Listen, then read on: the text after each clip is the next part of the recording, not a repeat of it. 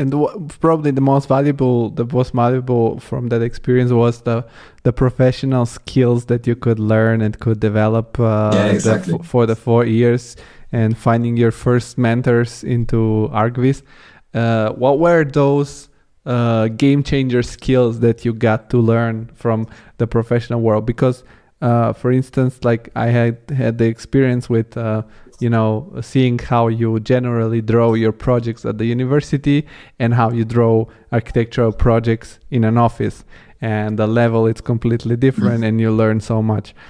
So I can imagine that for somebody that has been a self-taught ArcViz artist, so to say, there were some other specifics that when you came to the professional world were real, like, game changer, where you get to learn some things that otherwise are difficult to figure out on your own. So what were the different skill sets that you developed through this experience? That's a difficult question. The most important skill that I learned when I was there is to find a solution to find solution in tight time frames and with very little help. So things that needs to be done and needs to be done now. So somehow we have to find a solution for it. So it's a soft skill. It's not a hard skill. It's not a technical skill. But when there is a deadline, and there is a deadline, it's no university. It's a real deadline. Then there are problems. The image is not nice, so you have to find a quick solution to make it look nice. So tricks in Photoshop or whatever that makes the image pleasing. Or I think that I learned the most. What I learned the most is Photoshop. Also because the first 2 years in 3XN I used Rhino, not 3D Max. So Rhino and V-Ray. So it means that no 3D nice geometries, no forest pack, no vegetation. It was all Photoshop.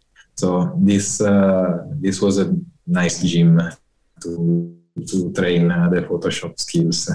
And then you switched to 3ds Max? No, we have when I still were the second half of my experience there, I started to learn a bit 3D Max, and that's what I'm using now. But you have like a fantastic 3D models, everything is perfect, you just have to put it there, and it's completely different. But I had this strong Photoshop background that helped me to bring it a bit further, let's say. So yes, this is the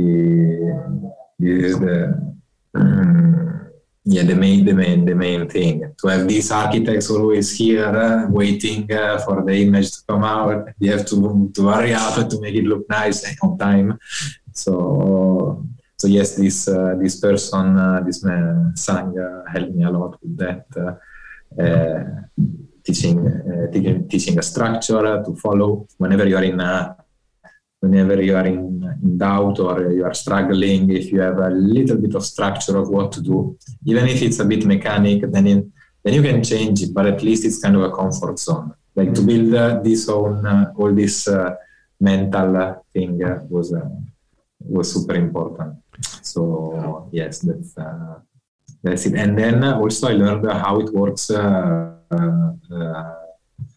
How a server, a library should work in a big structured company. So this is something I brought to here when I started my own. So I already knew how the folders are divided, where you should put the files, and how to organize it, libraries and everything. So many interesting and important inputs from that point of view.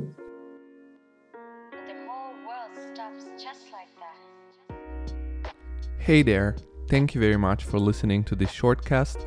We hope you have gotten some value, and we would be very curious to hear from you and to know who you are. So make sure you drop us a line on the links below for our social media channels, or you can drop us an email at hello@thecreativeinsider.com. And if you want to be a real insider and get all the insider information, you can do that by joining our newsletter, and you'll have all the exclusive insider content and also a free digital guide about how to file your projects. So yeah, that's it. Thank you very much and have a good day. Bye bye.